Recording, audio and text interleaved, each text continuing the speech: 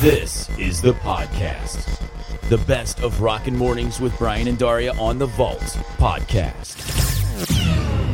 Do you know what time it is? Say, kids, what time is it? Are you telling me that you built a time machine? Return with us now to those thrilling days of yesteryear. Warning, time machines are not toys. All right, let's take our little trek through this day in classic rock history. Daria, where are we off to first, please? November 7th, 1967. How wonderful life is while you're in the world.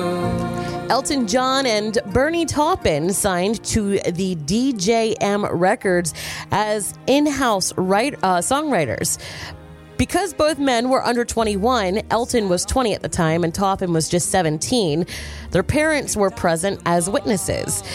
This past Friday night, Elton inducted Taupin into this year's Rock and Roll Hall of Fame with the Musical Excellence Award for his, quote, dramatic impact on music, end quote. And it all started way back when.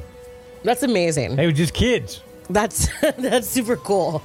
That's crazy.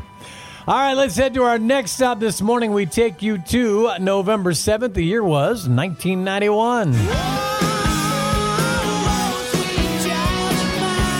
Guitarist Izzy Stradlin, a founding member of Guns N' Roses, quit the band after 6 years. Stradlin cited a combination of Axl Rose's personal behavior, shocker there, and the difficulties of being around Slash, Matt Sorum, and Duff McKagan due to his newfound sobriety. Oh, yeah. Shocker there. Party animals, man. Guitarist Gilby Clarke stepped in and was announced as his replacement. Man. All right.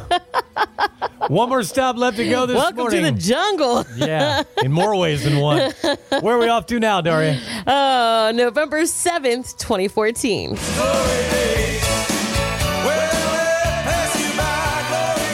How much would you pay to eat dinner with Bruce Springsteen?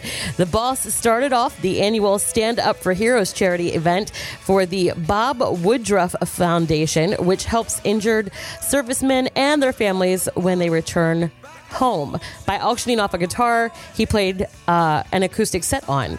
He then threw in a private guitar lesson, dinner at his home, a ride on his motorbike, and the shirt off his back. Final bid, $300,000. That better have been a good meal. Yeah. For $300,000. Probably made by his personal chef at his house. I hope they would be. Yeah. Somebody better cook me up something good for that kind of money.